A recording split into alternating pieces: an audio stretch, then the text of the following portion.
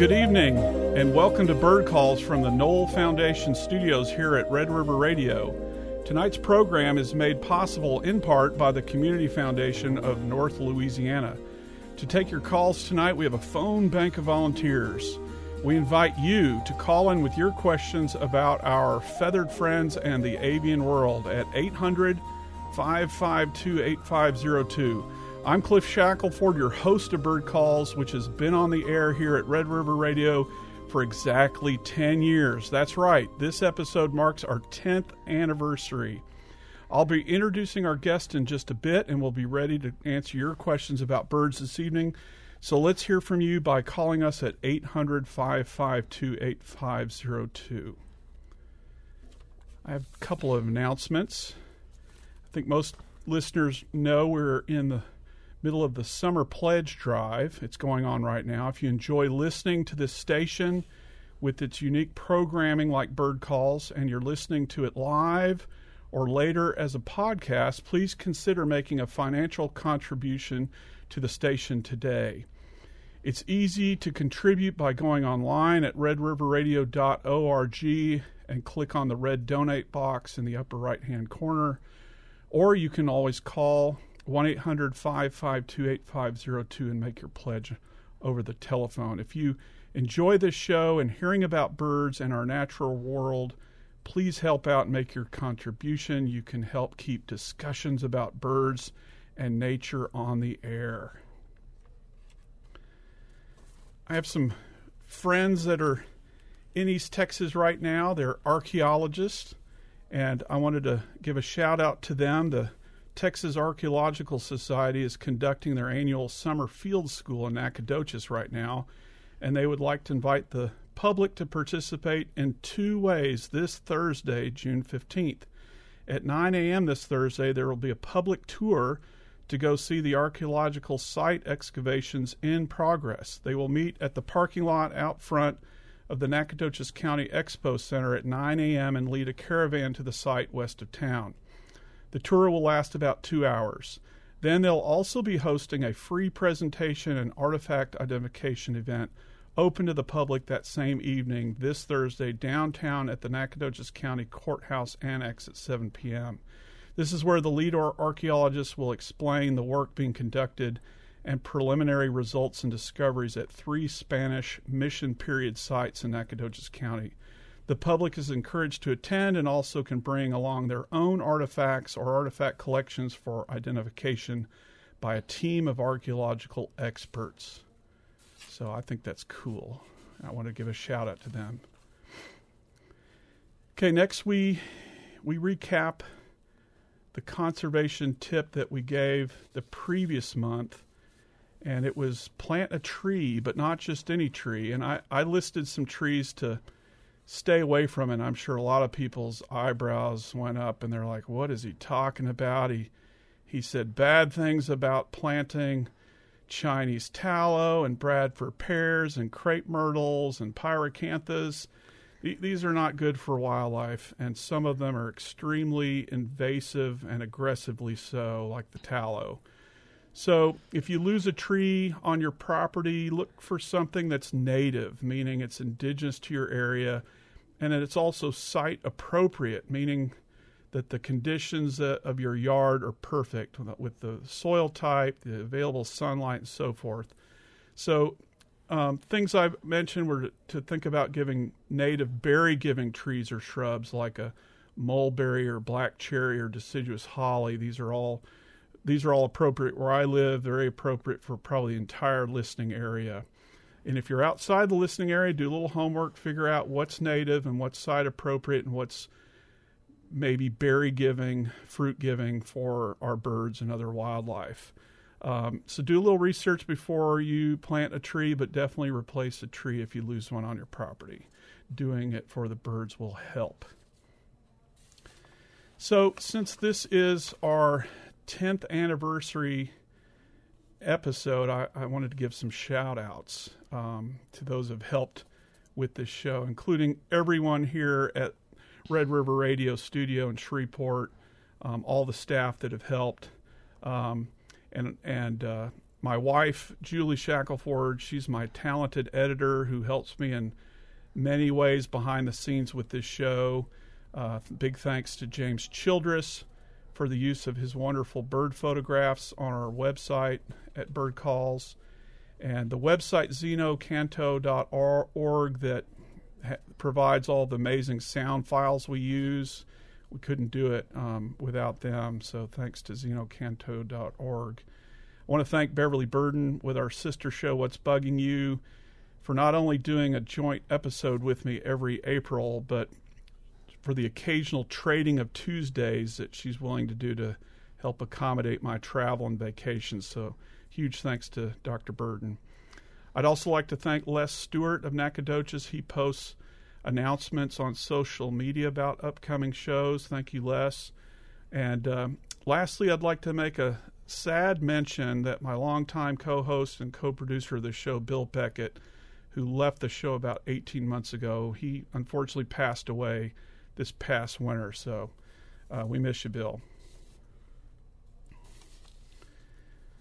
So tonight we're profiling the Summer Tanager. Every episode we pick a different bird to profile, and that way you can, if you're learning birds, you just can learn little nibbles. Every month we just do one instead of bombarding you with 5, 10, 15, or 20 species, which makes your brain turn to mush. So tonight's the Summer Tanager. In a second we'll listen to the Summer Tanager's call notes, then its song. First, here's the call of the Summer Tanager.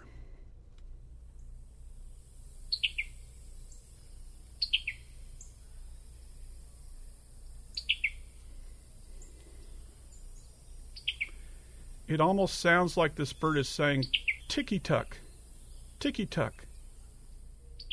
And that happens to be one of many colloquial names for this species.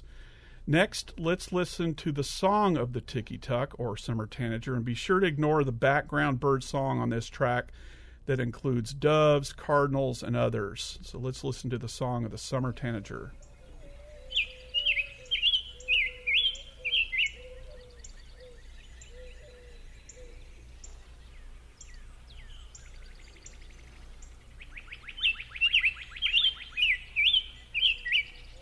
So that song consists of fast and rolling warbles and whistles, all bundled tightly together. Let's listen.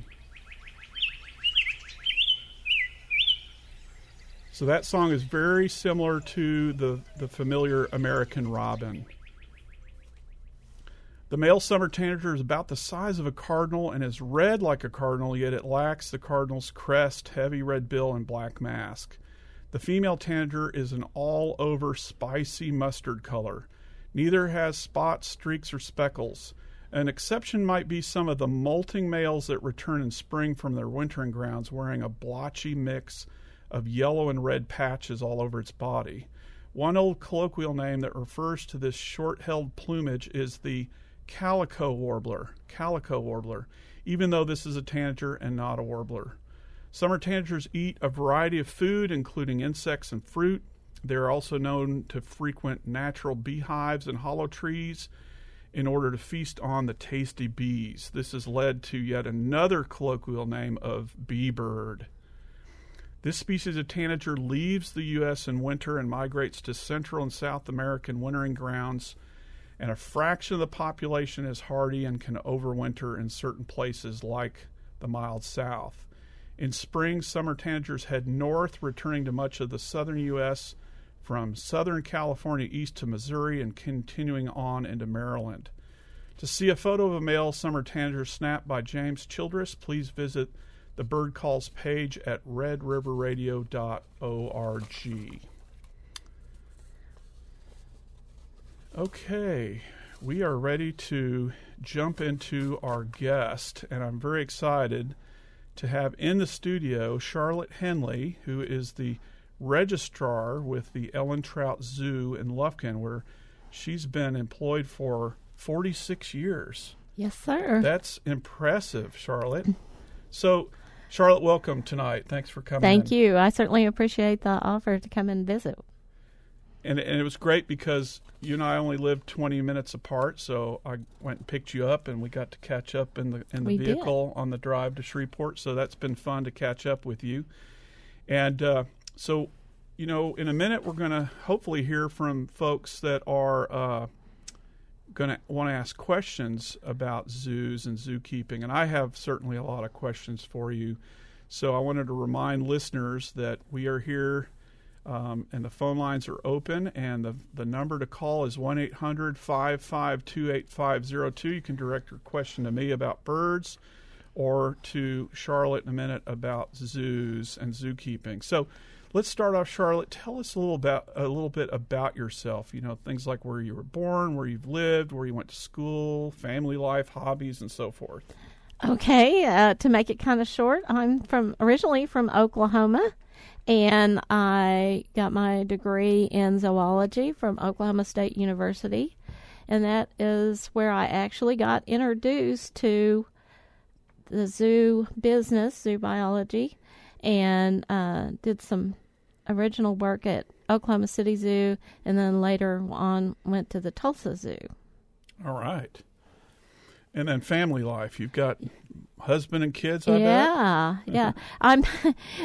This is odd, but I'm married to my boss, and we still are married after all that time working together. We have 2 children. My daughter is the STEM coordinator for Lufkin Independent School District, and my son is the reptile supervisor at Cameron Park in Waco.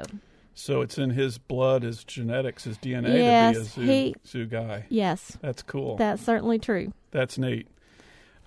Okay, and so you've been in Lufkin for quite a while. So tell us about what got you started in animals, and how old were you? I probably got most of my exposure and enjoyment, shall we say, working with animals. I lived on a Boy Scout camp on the Osage Indian Reservation. Hey. And we had quite a few horses and animals on there, and that's where I got interested in working with animals. Oh, neat. So tell us a little bit about the Ellen Trout Zoo in Lufkin, and also include how zoos are accredited and why this is important to the animals and the patrons. Yes. Okay. Ellen Trout Zoo opened in 1967. It is a municipally operated zoo. We are accredited by the AZA, and we have approximately 1,000 animals on about 25 acres of property on the north side of town. We're open every day.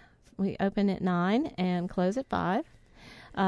About a quarter of our animal collection are animals that are listed on the endangered species list, and we have some special programs we can talk about later that we use with those animals. And so that's some of what we have at the zoo. 1,000 animals on 25 acres. That sounds like Noah's Ark. Well, we have a number of reptiles, and they don't... Thank goodness we don't have 1,000 rhinos. Yeah. That kind of thing.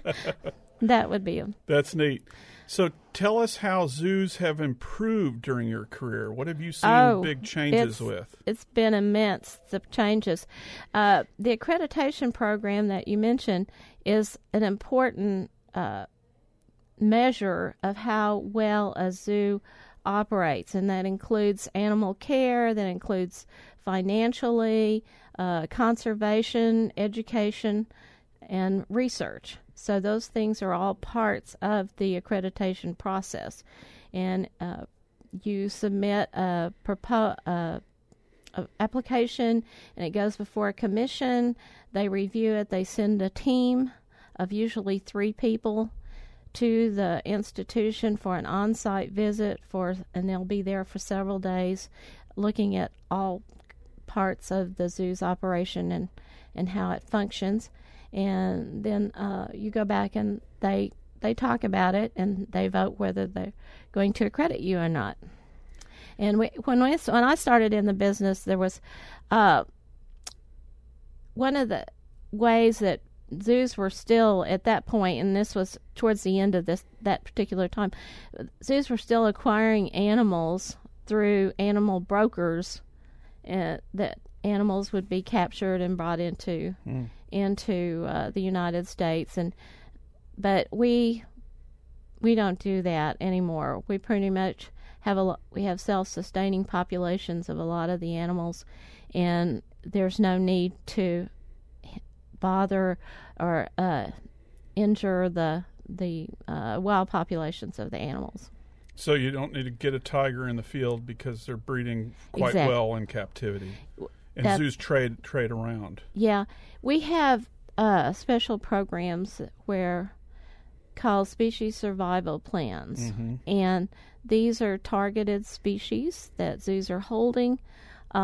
We have tigers actually was the very first one, because there was a tiger stud book at the Leipzig Zoo in Germany. And so we could go and look up animals and find out, who their parents were and grandparents were, and that helped us determine a good genetic background for the animals.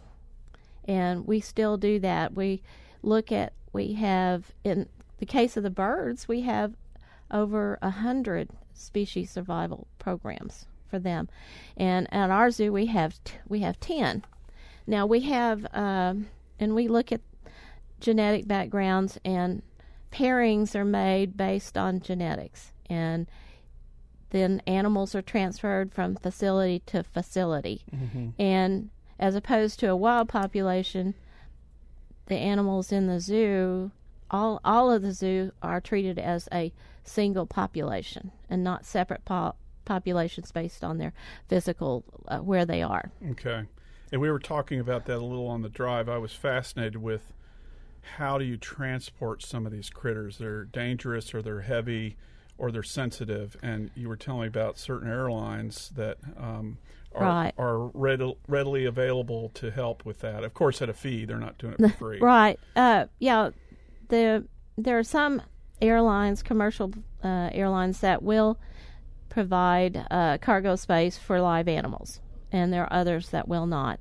Mm-hmm. We work with them, and they have rules, and there are also federal rules about moving animals, and we are very cautious about how we move them.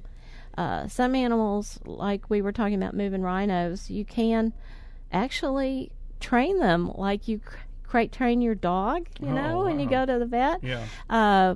We've been able to crate train rhinos in the past to go into a crate voluntarily to move the animal to another facility. And 400 volunteers pick up that crate? More like a front end loader. Yeah. Yeah. And so those are things that we can do. Acclimating the animal to do those behaviors that we need them to do, so they're not stressed out or upset, and really makes a big difference, and it makes it a lot easier on the animal. Really neat. You're listening to Bird Calls. I'm Cliff Shackelford. On the air with me is Charlotte Henley. If you want to talk to us, our phone number is 800-552-8502. We have Christina on the line. Christina, where are you calling from? Hi, Cliff. Hi, Charlotte. I'm calling from Pollock, Christina, Texas. are you there? Yes, I am. Can you hear me? Go ahead. Christina, where are you calling from? I'm calling from Pollock, Texas. Okay. So not far from the area. Yeah. What do you have for us tonight? Well, I had a couple of questions. One was about the gorilla enclosure. Charlotte, I know that that's in the works. Is there any timeline that you're aware of when that will be complete? No, I don't have a timeline for that. The gorilla exhibit we were in the process of fundraising during when COVID came along. And, of course, that kind of put the stops on that. And we are in the process of trying to get that back on track. Gotcha. And that can't be an easy species to keep in captivity, right? I mean, yeah, no, gorillas are great animals, and they require social interactions and physical requirements that are kind of above and beyond a lot of other species. And so if we want to do a species like gorillas, we want to make sure that they have exactly what they need. Mm-hmm. Christina, you had some other questions? Yeah, okay. There are a lot of peafowl at the Ellen Trout Zoo, for those that don't know. Yes. And what do you guys do when your population gets out of control, or do you ever get to that point? Well, we're very careful about that. There's a couple of things you can do. One is we have actually sold some of those to people who are, bird fanciers and would like to have them. We can also neuter them, actually. And so there are methods out there to deal with that. You've got lions to feed. How about that? No, I don't think so. No. We wouldn't feed anything Tastes like out. chicken. Right. My last question was about the hippo that started everything. Yes, ma'am. Can you tell us any more than what we can get from the sign at the zoo? Oh, okay. Well, actually, when they were planning the zoo, that was headed up by a man named Walter Trout, who ran Lufkin Industries. And he told one of his friends that their Rotary Club was going to build a zoo, and his friend said, "Oh, okay, I'll see about getting an animal and donating it." And the gentleman was Mr. Wentworth, and he was in Philadelphia, actually. And his daughter was doing some work at the Dallas Zoo, and they had a hippo born there, and so he made arrangements to purchase that animal. And so it was a surprise for Mr. Trout for Christmas in 1965. Oh, okay. And you can't go on eBay and buy a hippo right now. No, I hope not. That makes so much more sense, because when I thought about someone gifting somebody a hippopotamus, I was like, wow, that's out there. But since he wanted to start a zoo, that's really awesome. I think that's great. It was kind of funny because they didn't have a hippo pool as part of the plan, and so they ended up having to transfer it to the Louisiana Purchase Zoo here in Louisiana in Monroe for about a year and a half while they actually built that part of the zoo. And there are funny letters in the files about, oh, it's getting bigger, you need to send more money for food. Oh my gosh. And you guys crate train him. And when you say pool, you mean a pond, the water source? The old hippo pool is right at the old entrance of the zoo, and it has black-necked swans in it now. And it's sloped so he could walk in up and down. Yes. Okay. So that's what you mean by pool. So that was a lot of work to build that? They had to build that. I think the Lufkin Industries actually built that. And but then when he passed, of course, we didn't want to put a hippo back in that small space. Yeah. And so we were able to fundraise for the Hippo Aquarium, where you can watch them swim underwater. Neat. That is neat. Christina, how about it? You got anything else for Miss Charlotte? I think I'm going to free up the lines for somebody else, but thank you both so much for your time. Great. Thank you, Christina. Those were good questions. Yeah. Thank you. My pleasure. Bye now. Yeah, I like the questions about the history. That's really cool. Yeah. That stuff can't be forgotten. What was that hippo's name? It was Hippie. Hippie. Yeah. That's original. Real original. Yeah. And I remember that when it died, maybe, in the late 80s? Mm-hmm. Yeah, I think. I'd have to go back and look at them. Yeah. But are hippos pretty long-lived? They should live into their mid-20s to 30s. His dad actually lived to be almost 50, but that was very extraordinary. Mm-hmm. I don't know. Maybe hippos should go on a diet. Maybe that's the problem. You're listening to Bird Calls. This is Cliff Shackelford and Charlotte Henley. The phone number here is 800-552-8502. If you have questions about birds or zoos or anything in between, please call us, 800-552-8502. Until then, I have lots of questions for you, Charlotte. So we talked about gorillas as being challenging to keep in zoos. What else, especially other mammals, but also birds, what are challenging to keep in zoos? What are really tough? Well, some of them, of course, dietary requirements always come into play. There are zoo dietitians whose job is to study the wild diet of the animal and see how close we can replicate it in a zoo setting. You also have the social issues. Some birds are social and others not so much, and so you need to make sure that you've got the right dynamics of the social structure. A good example would be our flamingos. Flamingo flocks need to be at a population of right around 50 to have successful reproduction. So they're big partiers. They have to be in a big party setting, big flock. Have to have that interaction. Yeah. Cool. What about woodpeckers? That can't be easy to keep. Those are more difficult, and in fact, you just don't see a lot of them in zoos because of that. Because of their drumming and chiseling behavior. Yes. So on the opposite end, what are some easy animals to keep in zoos? Well, I think some of the easier ones would be like some of the tortoises and things like that. We were laughing about the cockroaches. The Madagascar hissing cockroach. Madagascar hissing cockroaches. Yeah. Those can be kind of fun. But there's a variety of things out there. We've been very successful with some of ours. Like our birds were the spectacled owls, which is a South American bird. Originally, we had snowy owls at the zoo, and they did not do well because of the heat, and they would try to nest on the ground, and it was not a successful situation because of the habitat. It was too warm, and so we traded them out for a South American bird, and we've done really great with that. We've sent them to other zoos, including the Belize Zoo in Central America. Oh, where they're native. And you were telling me, how old was one of the spectacled owls you have? One of them's about 30. Wow, that's amazing.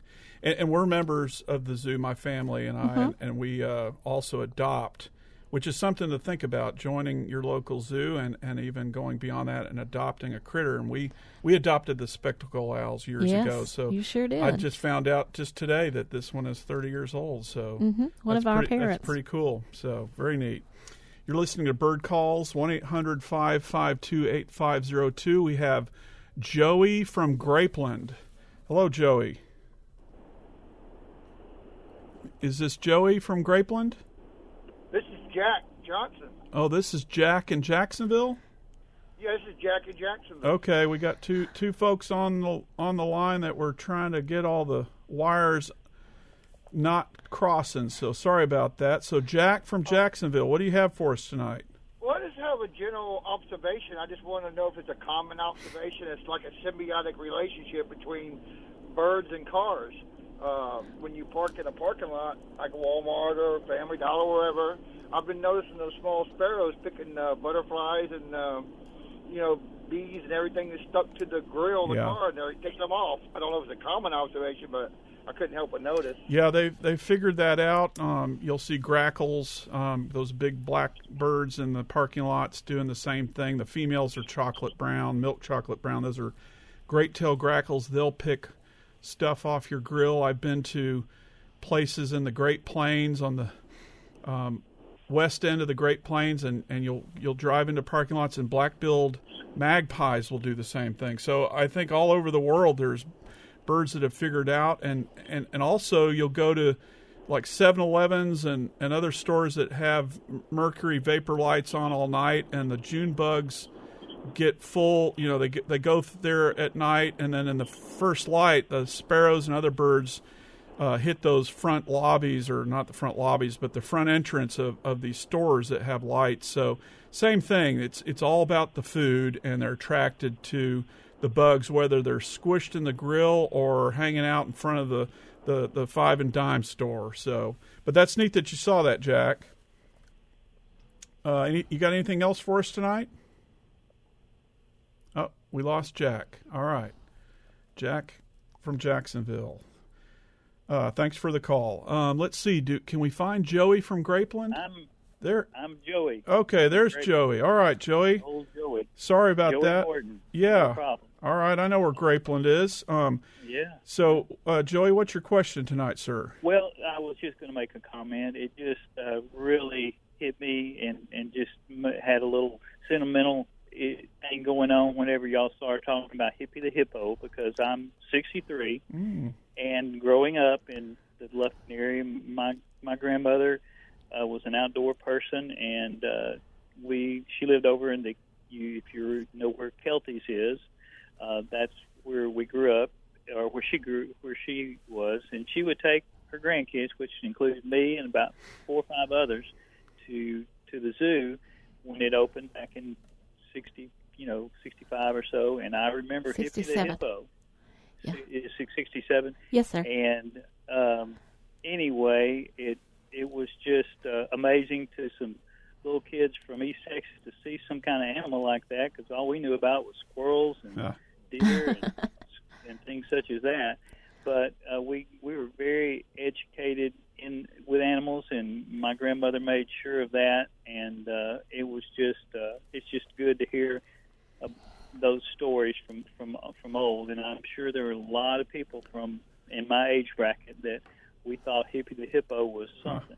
That's cool. And yes, anyway, it was really fun. And I remember the pond that you're talking about, and how he kind of got pretty big for that little pond, but he would swim around in it and then run back up into his little barn and eat some hay or whatever. Right. And anyway, it was really fun to grow up in that area. I was probably anywhere from 9 to 12, something like that at that time, and it was just really pretty cool. That's neat, and grandmas are still doing that today. They are. That's a great thing grandmas can do, and especially in the summer if they've got the kids. So, Charlotte, tell us about visitation. Of course, one of the most convenient things is the Friends of the Zoo organization that is you can get by a membership, like you said, you have for your family, and then you can come as many times as you want. And we can go to other zoos around the country. We have reciprocity agreements with other zoos. Now, not every zoo, because it's their decision whether they're going to participate in that program. Some will give, maybe if they don't have reciprocity, you might get a discount for parking or something else like that, but those are all good things. And we have a very successful education program that we started way back, and we have our Zoo Safari program for elementary age students, and they come and spend half a day doing arts and crafts and behind-the-scene tours and animal encounters. And we have a program for junior high or middle school students called Junior Zookeeper, where they actually work with the keeper staff, and that program has a lot of competition because we only take a certain number of students, and they have to write an essay about why they want to participate in the program, and also go through an interview process. Yeah, so thanks for the call, Joey. It's good. He got sentimental about Hippie. That's good. I mean, he made a big impression on a lot of people. Yeah, that's really good to hear. So thanks for that call, Joey. You're listening to Bird Calls. The number here is 800-552-8502 if you'd like to ask a question to our guest, Charlotte Henley with the Ellen Trout Zoo in Lufkin, or if you have a general bird question for me, pick up the phone and call 1-800-552-8502. Charlotte, so states have laws against private citizens owning certain species. Are there similar federal laws too, and what are some examples of what's illegal to own and why they're illegal to keep on private property? Well, one of the biggest ones that just happened recently at the end of December when Congress voted and the Big Cat Public Safety Act. And this was this has to do with keeping big cats like lions and tigers and jaguars, and using them for certain kinds of opportunities, shall we say, to go to the mall and get your picture taken with it, and things like that. And because of some of the scary things that have happened with those animals, they were bred to be used as cubs and things like that, and then once they got too big to be safely handled, there were some not so nice things that happened to a lot of those animals, and so now we have a federal law about that. Of course, there's some other things on the federal level. Migratory birds, of course, is a big one. Birds of prey and things like that. Those are, and songbirds are all protected by the Federal Migratory Bird Act. And, of course, certain endangered animals under the endangered species list, or if it's an animal from another country, it may be covered under the Convention in Trade of Endangered Species, or CITES. And so those are all those higher levels. Right. Now, Texas, I can't speak for Louisiana, but I know Texas has certain species that they protect as well. You think about the canebrake rattlesnake, the horned lizard, alligator snapping turtles, and those are all animals that Texas does protect in one fashion or another. Right. And so you can't just go out and pick things up and take it home. Yeah. That includes the deer. You know, this is the time of year when we have fawns that are hitting the ground. A lot of people, if they come across a fawn, they don't realize that the mom puts them there, puts them in a place where they're safe, and that she does not always stay right there with them. And so don't confuse thinking that it's been orphaned just because mom's not standing right there. She's off in the tree line watching you, waiting for you to leave. And she's probably trying to lure you away, and boom, you discovered the bat cave where she's hiding the little baby. So, yeah, that's a good message right now, because like you said, the white-tailed deer are having young right now, and don't pick them up. Just leave them alone. Just leave them there. Walk away. If you got a dog, leash the dog, get the dog out of there, and just let nature happen. That's right. So speaking of orphaned animals or injured animals, are they brought to your zoo, and do you have resources for accepting and helping these wild animals? If not, what do you recommend people do with wild animals in need of assistance? And remember, we just said this doesn't include baby deer, so maybe a broken wing on a bird or something like that. What do you recommend? Well, really, the zoo is not set up to be a rehabilitation facility for injured animals. The state of Texas has a licensing process in place where people who are interested in helping animals like that can become licensed rehabilitators. And if you find an injured animal like that, I would suggest you go, in the Texas case, and Louisiana may be the same, on their website under wildlife, there is a tab for rehabilitators, and there will be a list of people who are licensed to take care of those animals. They've had special training, and for the Texas rehabilitators, they are listed by county. So you can look for a county close to you, and there will be a contact name, a telephone number, or an email address, and what kinds of animals that person is licensed to handle. Yeah, because you're pretty full with 1,000 animals, right? In 25 acres, your plate is full. So our plate is full. So taking orphan stuff is not an option. And this is the time of the year. And we're getting even closer to the time of year where baby birds fall out of the nest for a variety of reasons, especially blue jays, mourning doves, and others. But the mom is, like the white-tailed deer, the mom is still taking care of it. Bring the kids in, bring the pets in, and leave them alone, because, once you remove them, it's hard to keep the wild in a species or an individual that you grab and take. And you might find that the nearest rehabilitator is a 2 or 3 hour drive from you, depending on where you are. There's not a whole lot of rehabilitators. They're really glued to urban centers where there's lots of people. But rural areas don't have a lot of licensed rehabbers. Unfortunately, right. You're listening to Bird Calls. I'm Cliff Shackelford, your host. I'm very excited to have our in-studio guest, Charlotte Henley with the Ellen Trout Zoo. If you have questions for either of us, the phone number here is 800-552-8502. So, Charlotte, what happens when a private citizen wants to surrender an animal like a macaw, a long-lived bird like a parrot, that could be potentially placed on exhibit? Should the public know if zoos are or are not there to accept pets that they can no longer care for? Most of the time, zoos will not accept pets. Mm-hmm. Those animals a lot of times have been imprinted.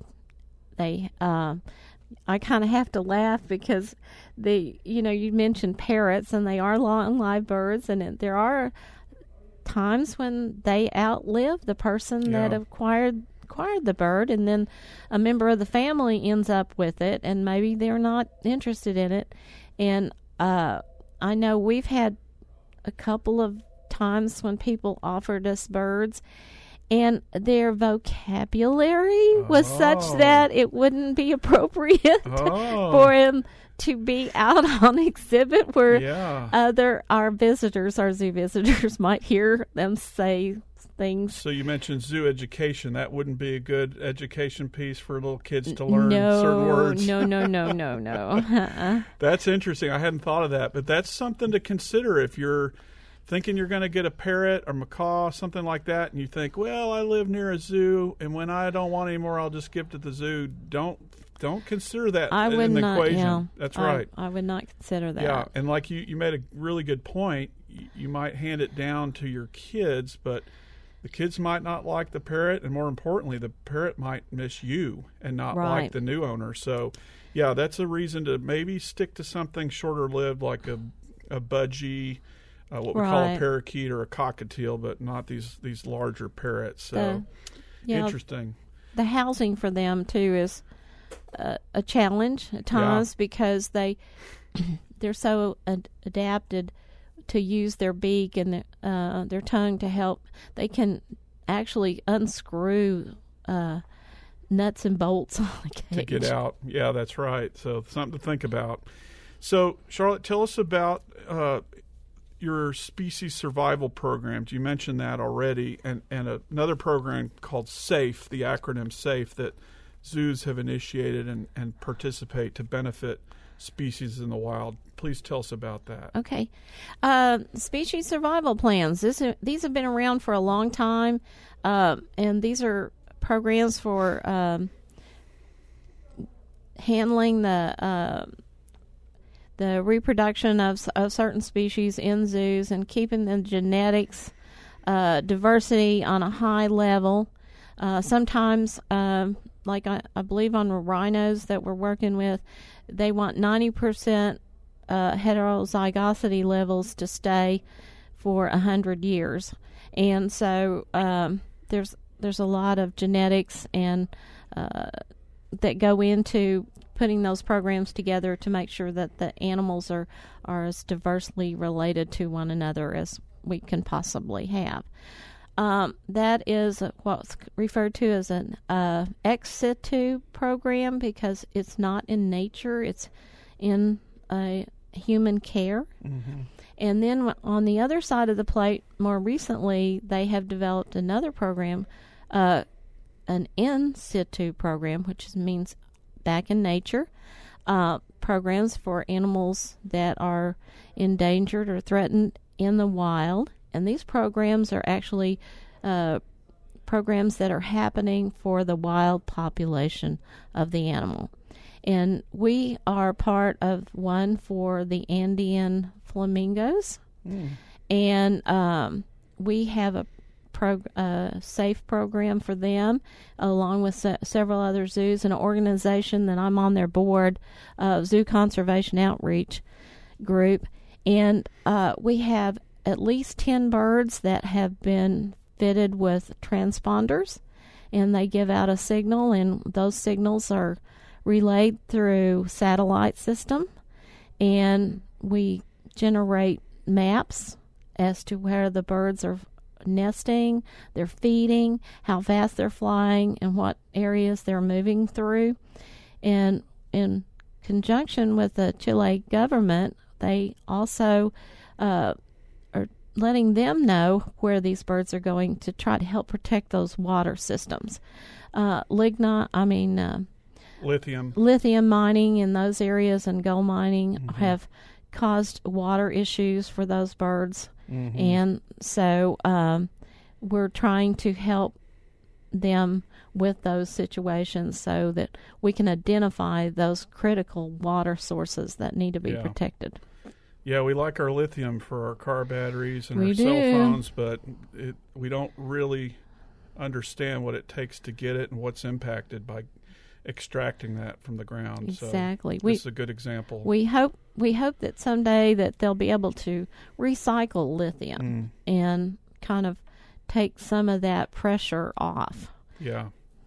Interesting. So we mentioned already about ways people can adopt an animal. We mentioned that. And what are some other ways that people can donate funds to zoos in general, yours in particular, but zoos in general, because we've got listeners all over the place and they might have a different local zoo. So what do you recommend they do when they go visit the zoo to get involved?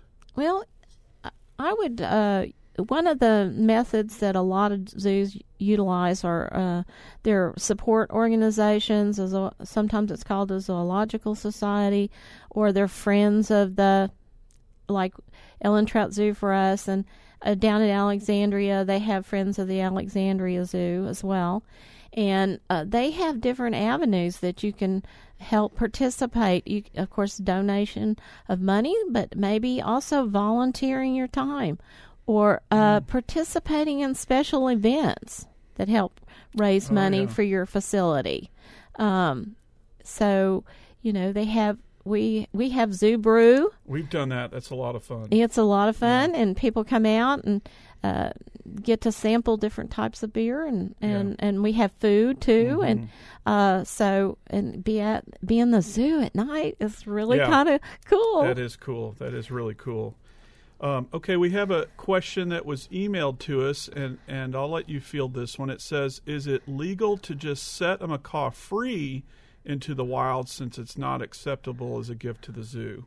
So that's a good follow-up question. If you can't keep that macaw anymore, can you just let it go? And I think that's a terrible idea for something. It's a horrible idea. It's imprinted to humans, expecting food, right? And then all of a sudden it's let go into your area. They have no experiences to know where to look for food, to look for shelter, what other animals to avoid.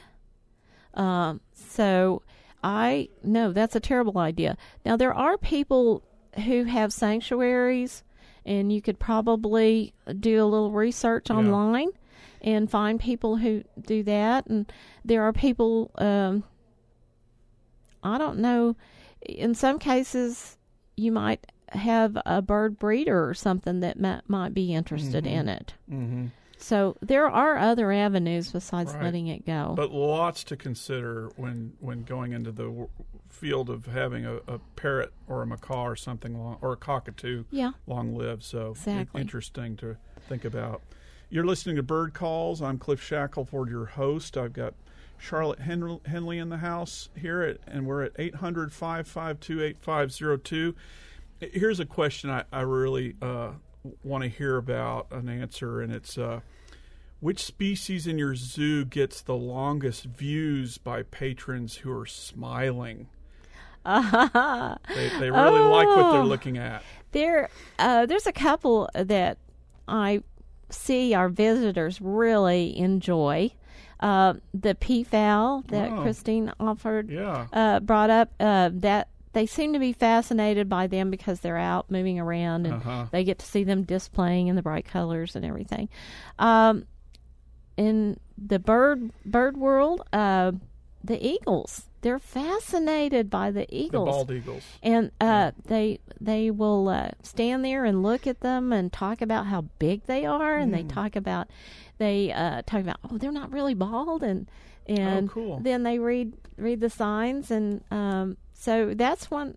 Those are two, and then I think the big cats are fascinating for a lot of people, and the otters are very active. Oh, they're playful. And the hippos, if they're out playing around, they like to sleep a lot too. That's interesting you mention the otters, because when my kids were little, 3 and 5, 6, 7, somewhere in that range, they would stand there for the longest time watching the otters, because they're just so playful, active, moving around, jumping in the water. Having fun. Having fun. The kids, they look like they wanted to get in there and have fun with them, like it was a party pool. So that's cute. So let's talk about the opposite. In other words, where are patrons looking and not smiling when they're looking at certain species? They're kind of yucked out and maybe yiked out and ooh and ah and yucky.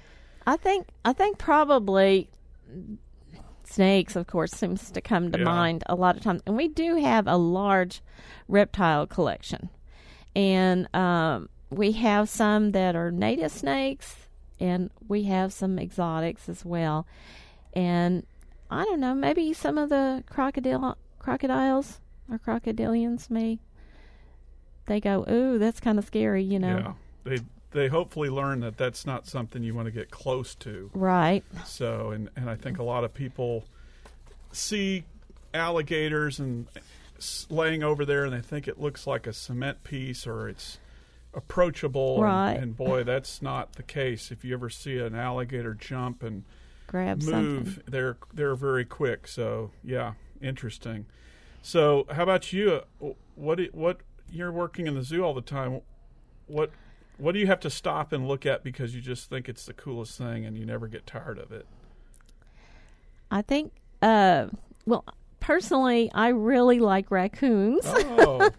And I'm fascinated by how smart they are, and their physical abilities are fascinating to me. Mm-hmm. The hippos. Yeah. And one that we had in the past that we don't have right now that I really enjoyed, and that was our timber wolves. Oh. And I'm not a dog person, but the timber wolves were very fascinating animals. Yeah, neat. Very cool. And then in the same, what do you walk past that you don't really want to look at? You're like, oh no, it's that guy again. Maybe because it bit you or it's aggressive towards you. Do you have anybody in the zoo you just don't like? No, I wouldn't say there's anybody like that. Anybody meaning a zoo animal. Now we do have one. We do have one bird that makes a call that is very loud and sounds like a little dog yapping, and I go, not for you. Yeah. But just keep walking. Are we going to keep that anonymous? Who that bird is, or are you going to tell us? It's a Seriama. Okay. We actually breed those, and so that's part of the breeding. The calling, and that those behaviors are important for that bird for that reason. Yeah. So you go, okay, well, if that gets us a new baby, we'll go for it. Well, and some listeners aren't going to know what a Seriama is, and no. And you have anything to tell them what it looks like and what it is? Well, we have a red-legged Seriamas, and it looks, for most people, they might compare it to a crane. And they have a little bit of a crest thing going, and they're more of a pampas grassland, open grassland, and so that vocalization's to cover long distances in the grassland. So certainly, so it's maybe not his fault. Oh no, it's not. So it's not its fault. I hear what you're saying. There's definitely, even in wild birds in my backyard, there's a couple of them I don't like to hear. I just for various reasons, and we won't go there. This is Bird Calls. I'm Cliff Shackelford. I've got Charlotte Henley. We just have 2 minutes left. The number here is 800-552-8502. I hear the phone ringing, and they better be quick, otherwise ain't going to happen. But it goes by quick in here, doesn't it? It does. Yeah. Time So flies. let's talk real quick about escapees. So how often do birds that can fly escape from zoos, and what happens to them? There's a famous flamingo born in Africa, nicknamed Pink Floyd, that escaped from the Wichita Zoo in Kansas around 2005 that bird watchers along the Texas coast have seen. So that's an interesting story, Wichita, Kansas, and then on the Texas coast. But how often does that happen? It doesn't happen very Okay. often. That's a pretty unique situation there. The birds, we're more careful with them. You know, you never know. Now there are situations that you can have birds get out, and hurricanes comes to mind. Right. You know, if you don't have them in a facility, in a building or something where they're safe, and there's a chance that, you know, a tree could go down on an aviary and you would have birds out. And in those cases, usually you can lure them back with food. Mm-hmm. You go out and put their favorite food out, and then they'll come to the food, because that's what they're habituated. It works to. on me too. If I get loose, my wife just rings the dinner bell and boom, I'm back home. You're home, huh? But works. You guys probably get very concerned when hurricanes are predicted or, you know, expected, and so you guys have to really be careful because of exhibits opening up. Yeah, this Snowmageddon, I think, was worse because we had so much tree damage from the ice. And we actually moved our flamingo flocks into our public restrooms. Oh, wow. To protect them from that cold weather. I've never gone to the bathroom next to a flamingo. I don't know what that's like. I think I'd have stage fright. So, okay. Well, thank you so much, Charlotte. Oh, you're welcome. This has been a lot of fun. So we're going to end with my conservation tip. And we have a few callers on deck, and I'm sorry we've run out of time. So my conservation tip is titled, How to Find a Wildlife Biologist in Your Area. In October 2020, our conservation tip discussed the importance of finding your nearest game warden and keeping their number handy for that future wildlife emergency when you're scrambling to reach out for help. This month's tip focuses on finding a wildlife biologist in your area. If you own rural acreage, a wildlife biologist can assist you with land management options that could help the plants and animals on your property. They might also put you in touch with a nearby wildlife association so you can meet like-minded landowners. If you're in a big city like Dallas or Houston, urban biologists may be able to answer your questions about city wildlife. Whatever your question, a local biologist can be a valuable resource. To get started with your quest, open up your favorite search engine on your device and type in your state's Fish and Game Agency. For example, in Texas, type in TPWD, Find a Wildlife Biologist. When you click on that for Texas, it will take you to a clickable regional map and then a clickable county map for where you might live or own land. Other ideas for finding a wildlife biologist could be to contact your nearest university, junior college, or high school in hopes of finding someone knowledgeable when you need the assistance of a local expert. Seek out and consult the experts in wildlife biology. Do it for the birds. So that concludes this evening's episode. You've been listening to Bird Calls with me, Cliff Shackelford, resident ornithologist here at Red River Radio, and our guest, Charlotte Henley with the Ellen Trout Zoo in Lufkin. Thanks for joining us, Charlotte. Thank you. I had a great time. Great. This show has been made possible in part by the Community Foundation in North Louisiana. Tonight's episode was assisted by Kiara Lafitte, and there were several volunteers operating the phone bank. Tonight's sound file of a Summer Tanager call note was recorded by Russ Y., and the song was recorded by Paul Marvin, and both can be found at the website zenocanto.org.